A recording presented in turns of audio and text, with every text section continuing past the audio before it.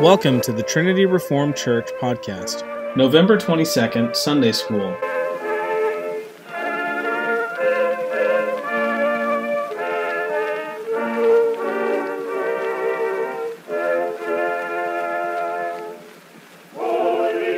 Jordan Peterson has been so influential. This is what he's talking about, and it's really been directed at men, but it applies absolutely equally to women. Men who don't have purpose, who don't do meaningful work, are depressed, and they ought to be. That's depressing. That's lame. You're worthless. Do something meaningful, right? That applies to women too. It's not enough to just stay at home. If you're doing what the virtuous woman is doing, you're actually building an empire.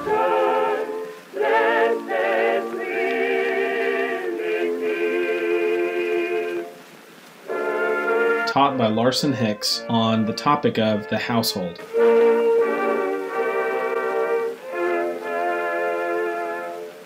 All right, well, why don't we open with a word of prayer and we'll get going on this study this morning. Let's pray. Dear Heavenly Father, we're so thankful to you for your kindness to us. We're thankful for the Lord's Day, the chance that we have every week to rest from our work, to gather together, to be encouraged and edified, and to gather in your house to meet with you. We ask that you be here with us this morning, that you prepare our hearts and our minds and our bodies for worship, and that you would strengthen us and encourage us through your word and through this lesson this morning. We ask this all in Jesus' name. Amen. Amen. All right, so thank you, son. We've been doing a study on, well, it's been kind of just basics or fundamentals of the faith, and I'm not sure whose idea was to do one on households, and also whose idea was to pick me to do that talk, but I'm glad. I think the room is probably divided into two groups of people, those who are going to be totally thrown off by what I'm actually going to talk about, and then those who are tired of hearing me talk about this. So they probably fall somewhere in the spectrum. I should acknowledge that so much of what I'm going to talk about has come from these two books, especially this book, Man of the House by C.R. Wiley, which is really, I've read now several times and have just really been encouraged by it and recommend it very highly. And then this is the Household and the War for the Cosmos. And so he kind of lays some foundations here. He kind of strengthens those with this book. So also kind of in the spirit of, if you follow Doug Wilson's blog, he's got this thing he calls No Quarter November. This is kind of like that. So that's kind of my approach to this. I'm going to make a lot of claims. I don't feel like I've got time to try to flesh out each and every one of them and where they come from exactly. And so there's going to be some things that are I'm just going to make some assertions. And we can dive into it later and in more depth. But I hope that the sensibleness of it will sort of resonate. And of course, I'm going to be taking shots at politics and at economics and education and gender roles and all kinds of good stuff. So, okay. And so my goal, the goal today, my hope is that at the end of this, there will be that you will be left with some sort of inspiration to have kind of a new vision for how to build a stronger home or a stronger household. And I truly believe that if we have stronger households, we will have a stronger church, we'll have stronger economies, we'll have a stronger nation. So I really think household is really at the core of all of these things. So I'm going to start with kind of definitions. I ran out of printer paper this morning, so I'm printing on. I'm sure you've never done that. So the first word I want to talk about is the Greek word oikos, which just means, which is the word in the New Testament you hear for household over and over. And it's related to a lot of other words. So this word that you all know, let's see, where is it? Okay. Economia. This is economy. So it's from the same word. The household and economy come from the same word, and it's not. This would be better translated as household management. So economy is really about managing a household. So it's not necessarily fundamentally about making money or doing business or commerce explicitly. It's really about household. In Matthew 21, verse 33, Jesus tells this parable about a landowner, and the word he uses, he says there's a certain householder is how KJV translates it. In the ESV, it translates that word as master. And in the NASB, it translates it as landowner. And actually, it's crazy. I looked this word up in a interlinear Bible, and it had sorry, I can't multitask. So oikodespotes. This word is the word that's used there for landowner, for master, for master, landowner, householder, and then actually when I looked it up in the interlinear, the actual word they put on there was CEO. So like a modern translation of this word is really like CEO. So all these are defined as house master. Titus 1:7 talks about the qualifications of a bishop or an elder, or the Greek word is presbyter, presbyteros, or something like that, some conjugation of that. It says that he must be blameless as a steward of God, and that word steward is again this word. It's the same word for a house master. So this idea again that the house and the central idea here of running your house is all kind of tied together with stewardship and really the church. The leadership of the church must be done by men who are these kinds of men. A couple others and we'll move on. 1 Timothy 3:4-5 talks about one who rules his own house well, having his children in submission with all reverence. For if a man does not know how to rule his own house, how will he take care of the church of God? Again, house is the word oikos. The church is ecclesios. And again, it's the home, the household is where an elder learns how to be a bishop or a ruler of the church. So the thing that we see in Scripture when you see this word used is, and you see it in the Old Testament too, is a household is not kind of what we typically think of a household being. It's not the place with four walls where you sleep and you eat and you recreate, and that's the definition. The definition in Scripture that we hear and we see, and in the ancient world more so, is much broader. In Genesis 14, you see it says, "Now when Abram heard that his brother was taken captive, he armed his 318 trained servants who were born in his own house." So Abraham had over 300 men in his home, in his household, that he was able to muster to go to war. So clearly, that idea of a household is different from the way we think about what a household is. So what I want to try to start to give you somewhat of a vision for is thinking of your household as more of a small kingdom, an economy, and it's actually a productive place. And this definition has been lost in our society, and I think our society is built on the metaphor that like Plato uses for politics. The two metaphors we hear in Scripture about the church are a body or a household. Christ is the head of the household. Christ is the head of the body. Plato talks about the body politic and uses the same metaphor. So this metaphor that Plato uses is really a government is really a household of households. There's this structure, but the fundamental structure is the household, and we've kind of divorced that completely, and we think about about politics as this individual thing. It's all about individuals. In a household, that concept just has lost all of that connotation, all of that meaning completely. So that's a little bit of just background on the actual words and kind of the definition of household. I'm going to jump around to a bunch of different things because I just want to try to get a bunch of things out, and then we can talk about them further and maybe in other conversations. But one concept I want to talk about quickly is this idea of fragility versus robustness versus anti-fragility. So this is Nassim Taleb is a scholar in Lebanon. Is just a tremendous mathematician, And he talks about risk, and he talks about decision making under uncertainty. And he talks about this idea of the difference between something that's fragile and something that's anti-fragile. So when we think of fragile, you think of like the china, right? And the dishes, right? Those are fragile. If they come under any sort of stress, they break and they're ruined. Something like a rock, right, is robust. The thing though about a rock is not anti-fragile. A rock, if you put it under enough stress, it'll break. And stress doesn't make a rock stronger. So something that's truly anti-fragile is actually something that gets stronger when it goes through stress, which is unusual. It's kind of hard to think about what does that. Well, our bodies are actually a good example of something that is anti-fragile.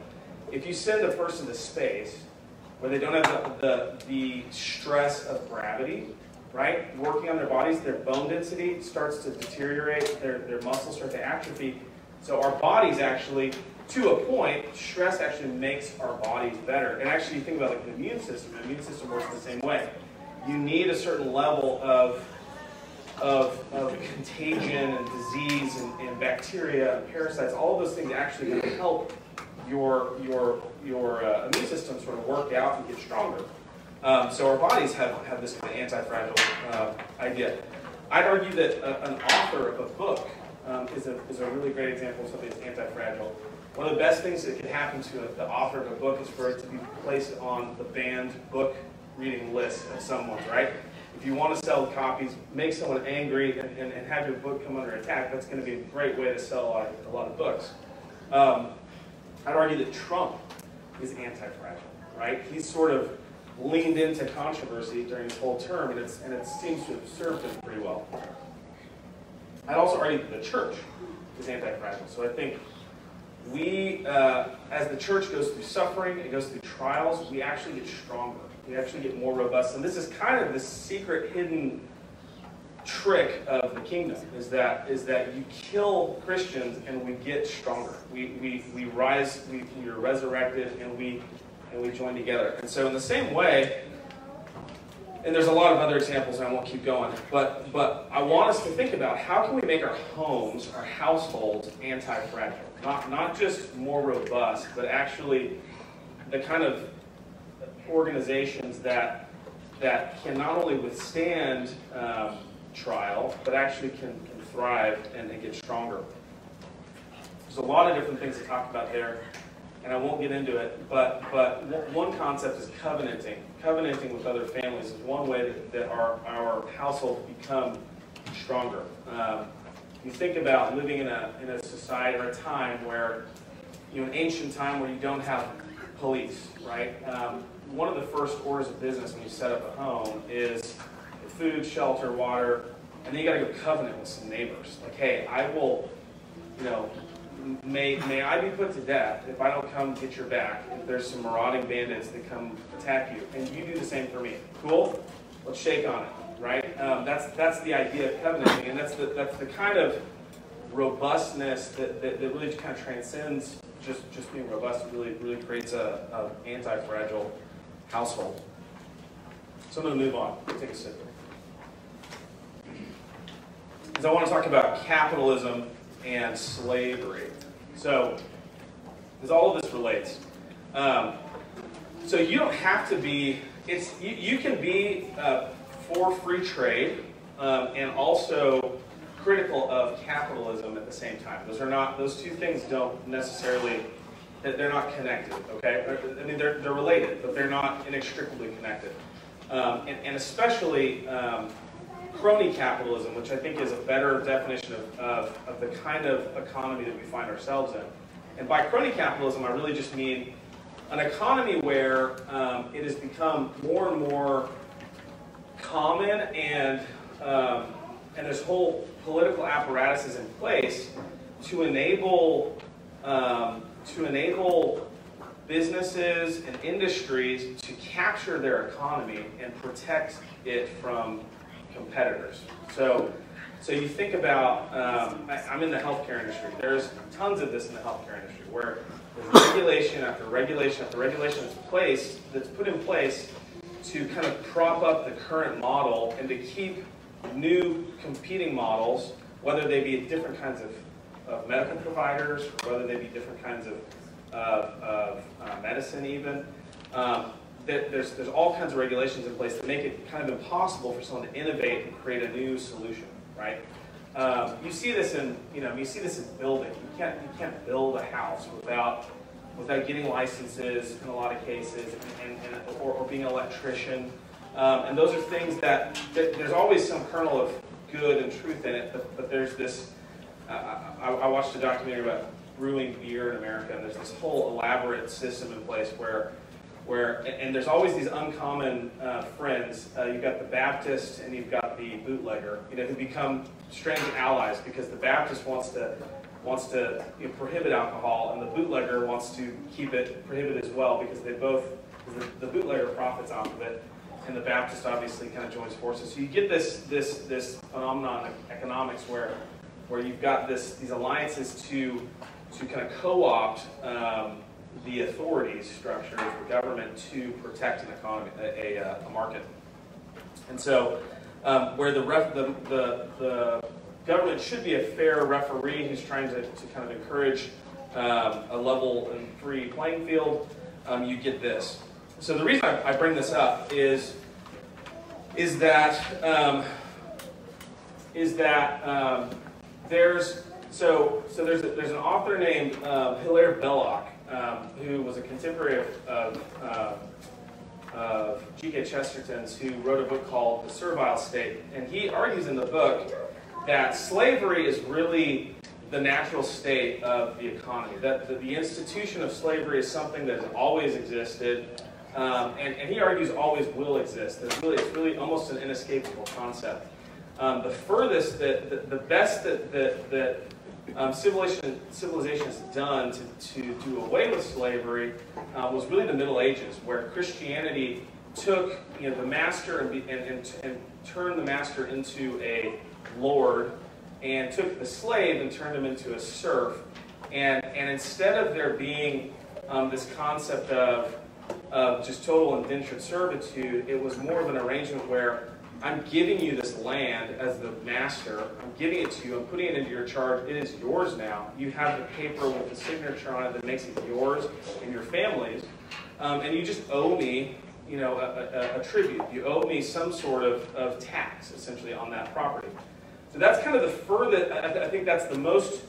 That's kind of, and that took hundreds of years, but to kind of to transform this concept of slavery into something that I think is a far more Christian kind of system. But what we've got is that all slavery isn't bad, just on its face. So there's the kind of slavery we had in America, which I would say it absolutely was bad in the sense that it was man stealing, it was indenture, it was chattel slavery. These human beings were treated like property.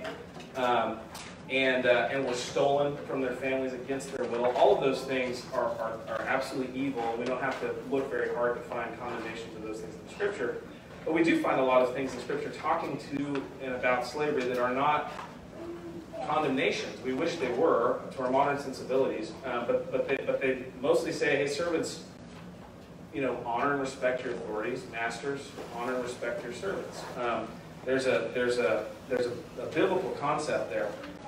And the reason I bring this up is because I think that when we ask what really is the definition of slavery, slavery is really a contractual relationship where you trade all of your time, most of your waking hours for a subsistence.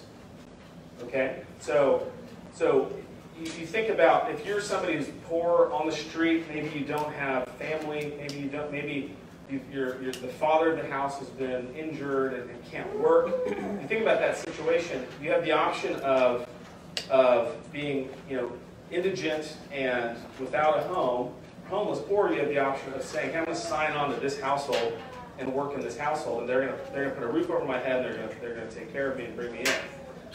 That's kind of the idea.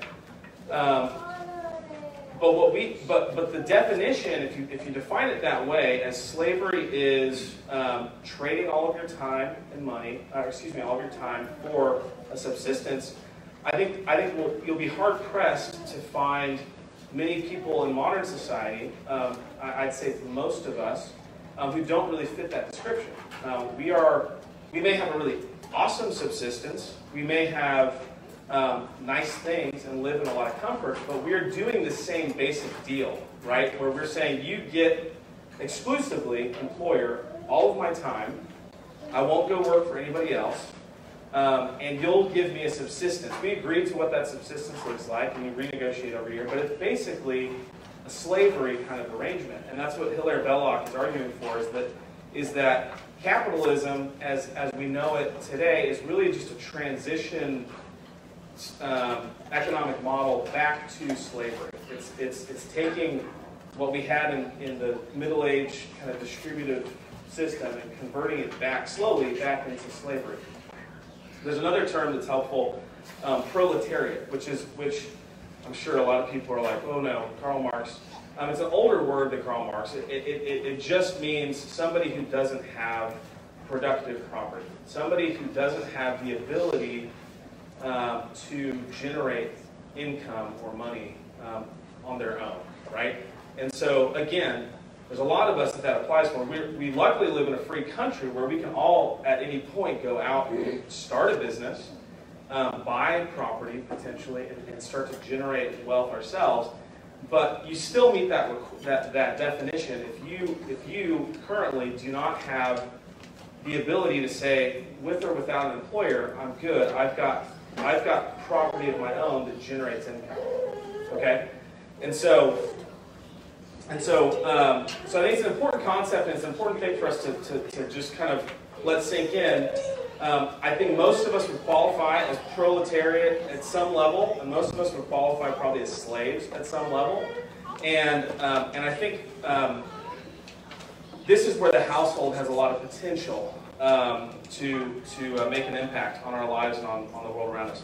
So one more idea is that I'll just mention as I talked about slavery, and that's a couple things. So the problems with slavery and the problems with what I'd say big corporations. I really don't believe that large corporations. No, let me put it this way. I think large corporations hate families, generally speaking.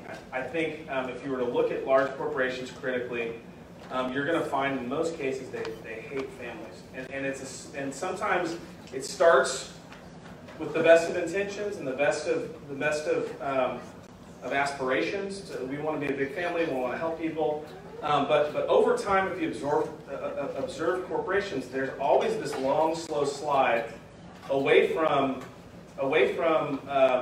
anything that really helps and supports and blesses families. They would like their people to be single. If they're going to be married, they prefer that they not have children. If you have children, they prefer that you put them in daycare and keep working and keep coming in.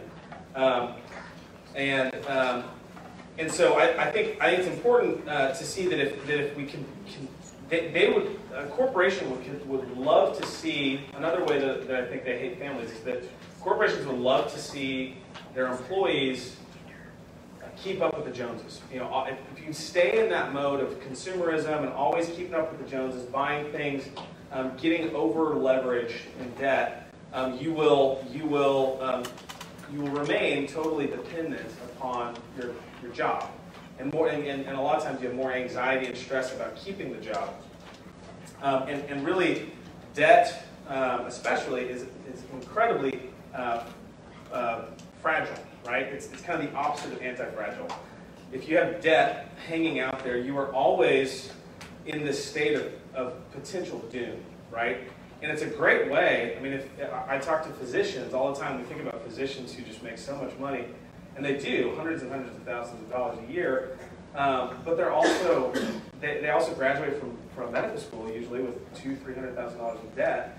And they're stressed out. I mean, they're always stressed out. And they got to keep up with the Joneses. They got to keep up with all of my physician friends who all have boats and vacation homes and everything else. And so you keep kicking that can down the road, and it keeps you kind of a good little boy in the corporate structure, in the hospital in this setting, in this example. So I just want to encourage you to think about the idea that by becoming a society that's primarily comprised of families who don't own any productive property and that are mostly slaves, albeit very comfortable slaves, right? I'm not saying that any of us are slumming it. But by becoming a society that's made up of primarily those kinds of people, we as the church and as individuals are so easily manipulated, and we're also easily scared. We're often very scared to say or do things publicly that might offend our employer, for example. And so you just imagine if you owned your own business outright, the kind of freedom you would have to say, look, I'm going to do this the way I want to do it. And if I don't want to, if I want to celebrate a certain holiday, I'm going to celebrate a certain holiday. If I don't want to celebrate a certain holiday, I'm not going to. It's my business. I get to do with it what I want. That's the kind of society and world that I think our nation was built on. It was built on the assumption that we had a bunch of families, households, that were independent and free. The other thing about slavery is that slavery, Jeff talked a couple weeks ago about virtue, and slavery is not a great teacher of virtue. Okay, it's a teacher. You learn humility, you learn obedience, and those things are good in their place. But when you think about the things that the habits, our current habits that are not towards the good, to use the definition that Jeff used, and ask yourself, which habits of mine do I have that are not towards the good? To me, the things that come to mind are excessive leisure and laziness, right? Gluttony, carelessness about my finances. I'm frequently convicted about that. Consumer debt, lack of initiative and leadership, ignorance, right? And disengagement from what's going on in the city, or involvement in my city's politics. All of those things, Jeff talked about taking cold showers as a small way to sort of expose yourself to some pain and develop some virtue, some bravery, or whatever that might do, right? Owning property, owning a business is an excellent teacher of those kinds of virtues. You learn thrift, right? You learn the value of hard work. You learn the responsibility of ownership. You have to actually get engaged with the city and get an understanding of what are the laws and regulations that are involved and which of them are unfair and unjust, and should I maybe stand up and say something about this because it affects me now because I have a business. So all of these things, I want to commend you that owning property, owning a business, these are all things that help train us in some of these virtues. So why am I talking about all this? It's 9:52, so we're in good shape. What time am I supposed to wrap up? Okay, cool. We've got another 20 minutes. So really quick, I want to do an interactive thing. We all know about Ephesians 5, right? And the roles of husbands and wives, something that we talk about a lot. I want to talk a lot about that for a minute. So really quickly, I'd love to just have you shout out a few specific examples based on what you know. No cheating, don't pull out your Bibles, but just, and I'll limit this to 2 or 3 or 4. Shout out for me just a few things that to you are duties and activities, things that you think a dad should be doing in his role. Changing diapers. Okay. What kind of things, based on what we know Scripture says about a dad, what kind of things should a dad be doing? Training his children. Training his children, excellent. Loving his wife. Loving his wife, fantastic. Work, like providing. Providing, thank you. Yes, absolutely. Providing. Protecting. Yeah, protecting is another one. So I'll shut it down there. Okay, so I think those are all excellent answers. I don't know what the diaper one, the rest are so let's move to moms. Okay, so again, no cheating. What are if dad's supposed to protect, provide, train children, all those things, what's a mom supposed to do? Help. Cook? Nice one. Very nice one. Good job, Tyndall. Cook? What else? Guide the house? Excellent. Nurture? Fantastic.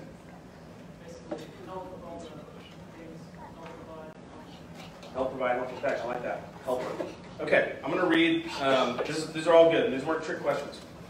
But I do want us to listen to what Scripture says about the virtuous woman, right? And again, that word virtue comes up again, right? So Proverbs 31. I won't read the whole thing. I'll just read. It's long, but I'll read bits of it. Who can find a virtuous wife? Her worth is far above rubies. The heart of her husband safely trusts her, so he will have no lack of gain. She seeks wool and flax, and willingly works with her hands. She's like the merchant ships. She brings her food from afar. She also rises while it is yet night and provides food for her household and a portion for her maidservants. She considers a field and buys it. From her profit, she plants a vineyard. She perceives that her merchandise is good. She extends her hand to the poor. Yes, she reaches out her hands to the needy. Her husband is known in the gates when he sits among the elders of the land. She makes linen garments and sells them, and supplies sashes for the merchants. She opens her mouth with wisdom. On her tongue is the law of kindness. She watches over the ways of her household and does not eat the bread of idleness. Charm is deceitful and beauty is passing, but a woman who fears the Lord, she shall be praised. Give her the fruit of her hands, and let her own works praise her in the gates. So, all the responses were great, but there were a few things I didn't hear anybody say. Okay? I didn't hear anybody say she should be investing in real estate. Right? And that she should be taking the profit from the real estate that the real estate deals that she did and started a vineyard. I didn't hear anybody say any of that. Right? I didn't hear that she should be involved in charity and philanthropy. The virtuous woman is, right? Nobody mentioned anything about creating products and selling them, right? But she does. She creates linen. She makes linen garments and she sells them. She's out in the marketplace creating products and selling them. She's generating income, right? Her husband, nobody talked about her husband, enabling her husband to be active politically, right? But this woman's husband is actually one of the town elders, and this pastor is saying it's because of his wife, really, that he's able to do that. Nobody mentioned managing her servants, her employees, but this does. She's providing food for her family and for all of her maidservants. So there's a lot here, but I just think I hope that this kind of gives you a little bit of a sense of how far I think we've gone in our current understanding of the household, and especially the role of the wife in the home.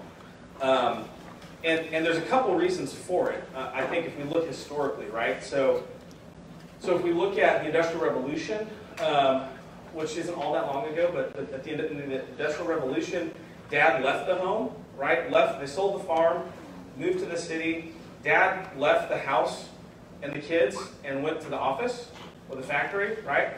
So Dad's out of the house, out of the picture. The home is no longer the place where his central kind of role is. It's somewhere else. And then government schools, right, kicked in, and so now all the kids have left the home, right? And so they're all being educated outside of the home. And so what's mom to do, right? I mean, you've got a mom who's concerned with, she's committed to obeying all that Scripture tells her, being obedient to God, applying Christ's lordship to every area of her life. And she hears these verses about submission and about a woman. 1 Timothy 5 says, speaking to young widows, it says, so I would have younger widows marry their children and manage their households, right? And so again, you think manage your household, well, yeah, cooking, cleaning, I mean, that's the work of the household. But it certainly is, and there's certainly seasons where that's a almost all-encompassing work, right? But so is all this other stuff, right? Titus 2, 3, and 5 says, older women likewise would be reverent in their behavior, not slanderers or slaves to much wine. They are to teach what is good, And so to train the young women to love their husbands and children, to be self-controlled, pure, working at home, kind and submissive to their own husbands, that the word of God may not be reviled. So we want to submit to these things, but I think our view of household and the purpose of the household has been completely, the rug has kind of been completely pulled out from under us. And mom, I think, rightly so, has been left at home. In a lot of cases, when the kids leave, especially, pretty frustrated, aimless, without a whole lot of purpose, right? If any of you read, Jordan Peterson has been so influential. This is what he's talking about, and it's really been directed at men, but it applies absolutely equally to women. Men who don't have purpose, who don't do meaningful work, are depressed, and they ought to be. That's depressing. That's lame. You're worthless. Do something meaningful, right? That applies to women too. And so it's not enough to, and I think the biblical view, it's not enough to just stay at home. If you're doing what the virtuous woman is doing, you're actually building an empire.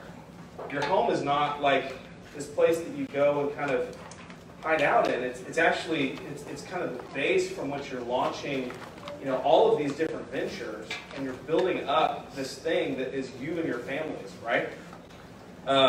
Okay. I do want to point out that verse in 1 Timothy 5:14, speaking to young widows and how they should be remarried, and it says they need to manage their household. So again, that language, when we hear manage your households, it's very different, when you start thinking of it through this lens than the lens that I think a lot of us are used to. Okay.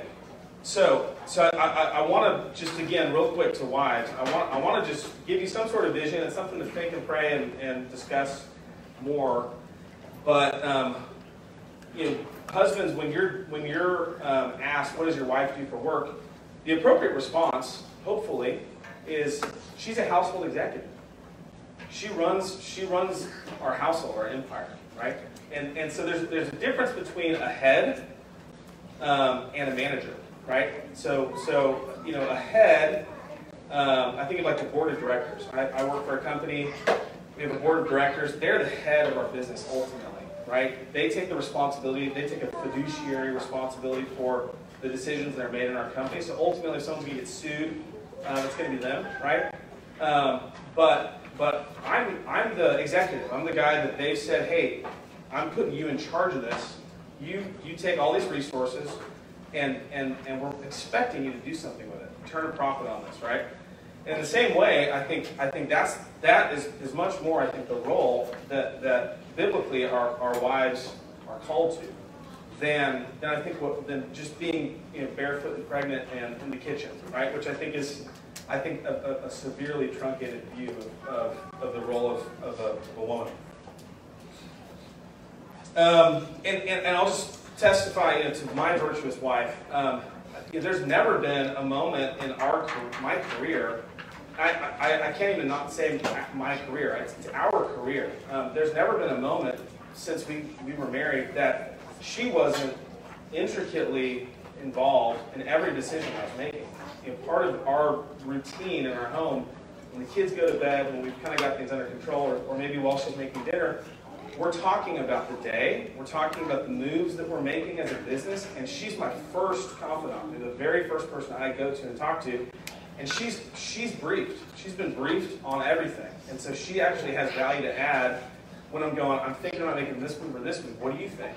And usually, like 90% of the time, she's spot on, and I go the direction she advises me to go, because she's part of the team, she's part of the household.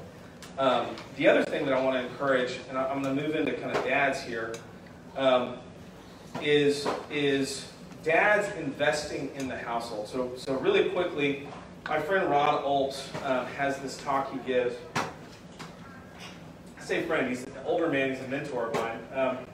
And he gives this talk about the seasons of a man's life. And I'll just give you the really fast overview. He basically says that over time, your energy as a man, when you're young, is here, and it does this, right? Just over time, as you get older, this happens to your energy, right? But as a man, over time, your responsibility does this. So you become, you have kids, you buy a house, you get promoted in your job, you get involved in your church leadership, et cetera, et cetera. This right here, for the aviation guys, if you are below this energy line, when you hit this point, this is what they call being behind the power curve. This is when a plane crashes into the back of an airline of a what's it called, aircraft carrier, right? Because they're behind the power curve, they don't have enough speed and lift to carry them on. This is when, for most men, this is when they buy the sports car, right? This is when they grow out the mullet and buy the motorcycle, right? It's when they reach that point where they go, what am I doing? Like, what am I doing with my career? Do I even want to do this job anymore? I'm 45, 40. It's different for every guy, but there's a point where you go, I've just kind of been doing this. I've been kind of on autopilot. I've been just 100% focused on this job, and I don't even know if I want to do it. Like, I don't even know if that's something I enjoy. And I've still got this much left to go. Do I want to do this for another, 20 years?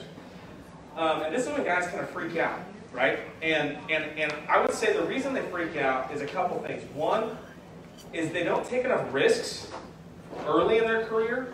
They're not doing this thing. I mean, Bethany, I love this about Bethany, is most of my friends, when they talk to their wives about career stuff, their wives bring a lot of, frequently will bring a lot of anxiety and a lot of caution, right? Bethany's been the opposite. I mean, for most of my career, she's always going, I don't think you're happy. I don't think you're good at what you're doing. You should quit. Let's do something else. And I'm like, well, what are we going to do next? I don't know. God will provide. We'll figure it out. You should quit. You should stay there. Like, okay, yeah, you're right. Let's do that. That's so empowering for me as a husband to take these leaps of faith and have a woman who's going, I have a vision for our household and for the kingdom that God is building through our family, and I don't want to waste any time doing something that's not the highest, best use of our talents and our skills, right? And so coming back to this, I think a man who has this freak out, one, he hasn't taken a lot of risks and hasn't really discerned and found his calling. And so he gets here and he goes, do I even feel called to this work? I think another thing that happens with this man is his wife has just been on the sidelines.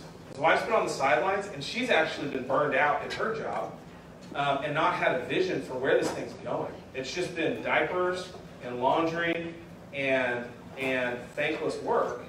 And there's been no, is it Isaiah who says, without a vision the people perish? Solomon? So that's been a phrase of ours over and over, is without a vision the people perish. You've got to know where you're headed. You've got to know where this thing's going. And when you're in the trenches, doing the diapers, doing the laundry, it's monotonous, it's stinky, it's tiring.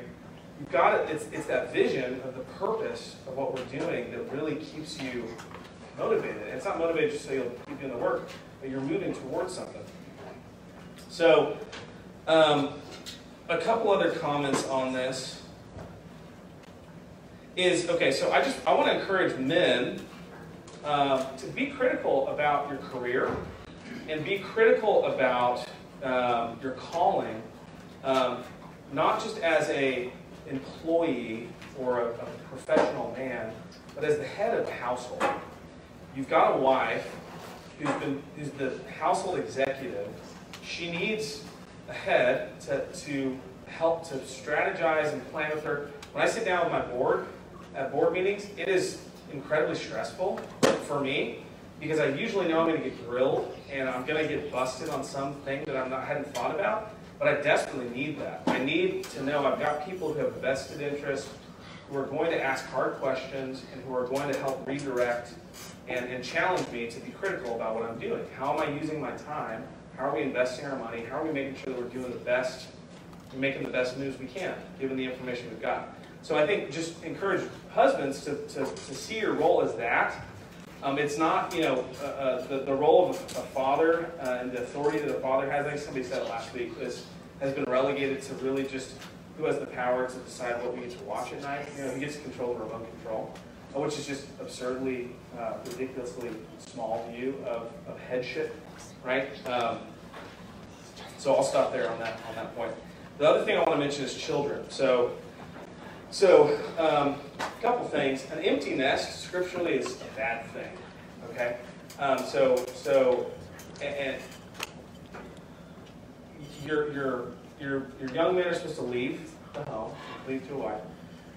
But the idea of them leaving the household in this broader sense is actually generally not a good thing. I mean, there's situations where men are called to go do other things, but when you think about like the prodigal son wanting his inheritance and taking it and leaving, was a bad thing, right? The thing that you're hoping your sons will do is that as they're becoming old enough to work, they're coming alongside dad and mom in running this household, this empire, right?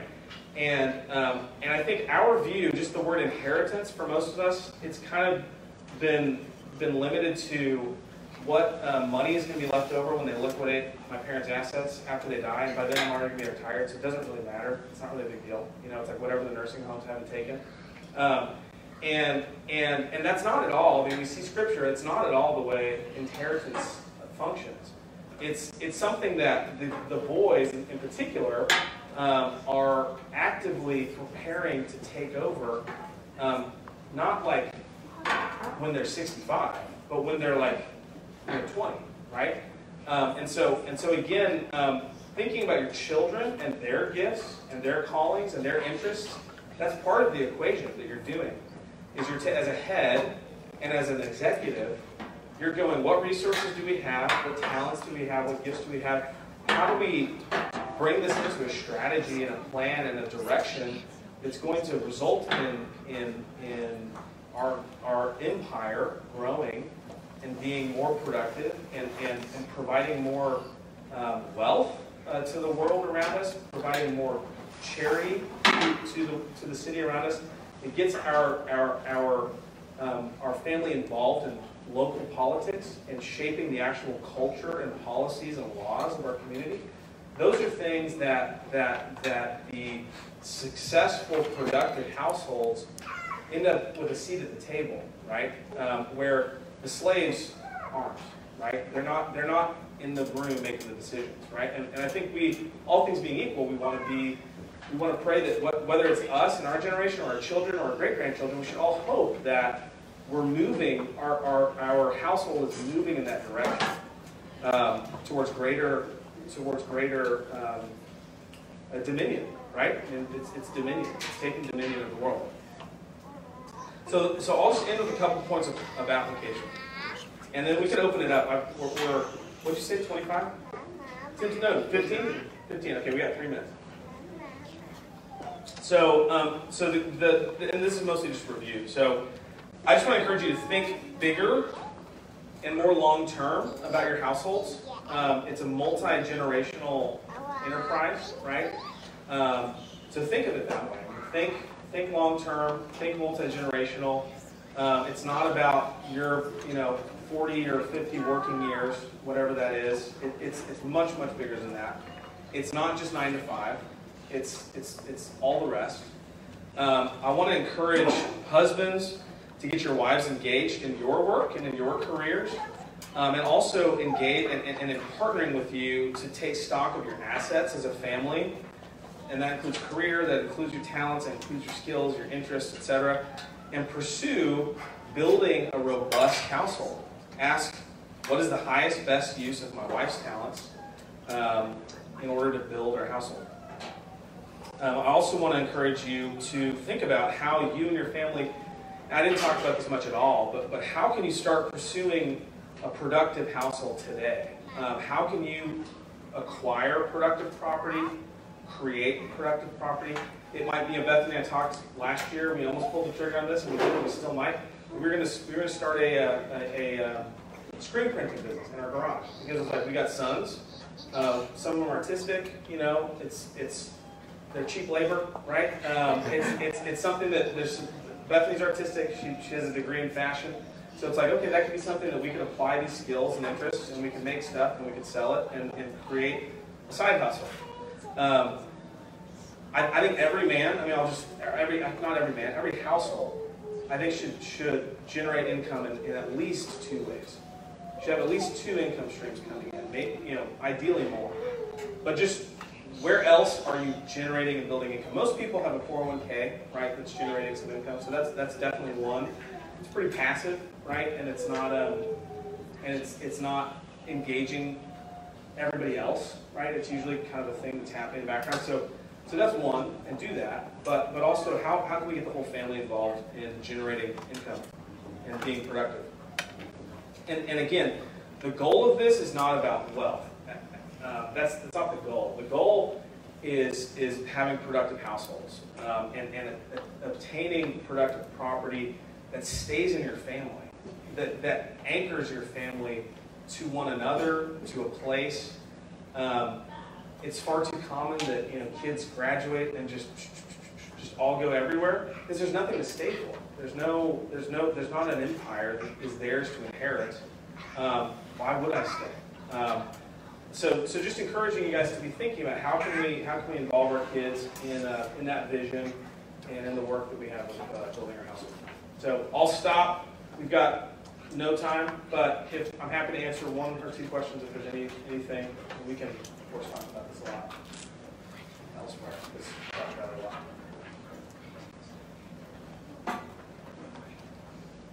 Yes, please. I have seen so many examples that you have Bethany challenging you to do more. There's also the other side of the husbands who want to do more, and they consider that they want their wives to be yes women. Yeah. Who just, Yep. if I say, Absolutely. they don't want her advice, they want a rubber stamp. Yes. Saying, okay, you're on board, good, let's Yep. go. So. Yep. And I know you were not saying No, that's that, a good word. but this is not a call for our wives to say, look, I'm bold, why can't you get bold also? Right. Just depending on the personality Yep. of the spouse Yep. as well. Yeah, your wife, I think of Bethany as her title is household executive, but she's also, wife of the CEO of Sycamore, and that's a title, that's a position. It's wife of the guy that's helping, with this church. Those are all official roles that fall under that job title, and she needs to be briefed on all the information that she's supposed to be privy to, right? Not every last thing, but she needs to have value to add. She has value to add, but you're right. Husbands can do this in a way that really is kind of just a rubber stamp and is not actually seriously saying, look, I want to get your buy-in, and I want your feedback, and I want to listen to it. Can I add on that? Yeah, please. Well, I do think that, when we're talking about it, with work, I feel like you don't start on big decisions. It's like the little things that you gain trust when you're young. It's like we put on concerts, and by we I mean Larson. But there's little decisions where I'd say, well, I don't think we should do that, and then he might do it anyways, and then something might have gone, and then he'd be like, oh, I probably should have listened to you. So it was like small scale, real life, where you just sort of gain this trust, and sometimes the opposite. I might think we should do something, and then we do it, and it's good, and it's like, okay. Yeah. So there's this give and take where you have to let each other fail, and that's good, and obviously not be like, I told you so, but right. So I think there's a relationship you have to develop on this sort of business side of life. That's great. And then it moves deeper and bigger. And this moves us, I think what Bethany's saying is this moves us closer to each other, right? And as a productive team, she gave the example, we used to promote concerts, right? And I always say we promoted concerts, we put on music festivals, because there was no way I can take credit for that without talking about Bethany. We would load up all the babies in the minivan, in their pajamas, and we'd go around town putting posters up for our concerts. It was a team deal, but bringing her in on all those deals, she had engagement, she had buy-in, she had some skin in the game, and she got to reap the benefits of it too. And over all of these little things, we've become a team that really trust each other, and really depend on each other. And so again, this is why just going to work every day and coming back and going to sleep and not doing anything else, if that's all you do, you're missing this huge opportunity to become one flesh, one mind, one unit, right? As a couple and as a family. So great point. Okay, well, I'll end and pray, and we can talk some more about this another time. Thank you. Lord, thank you so much for your kindness to us. Thank you for this opportunity we had to consider the household, your purpose for it. We pray that you would challenge us, Lord, that we would hear and obey your word, that we would have soft hearts and a willingness to apply this scripture and these concepts to our lives. And we pray that you bless our households. We pray that our church would be full of robust, anti-fragile households that build your kingdom in Huntsville, that expand the dominion of Jesus Christ in our city. And we ask that you do that in Jesus' name. Amen. Thanks. Thank you.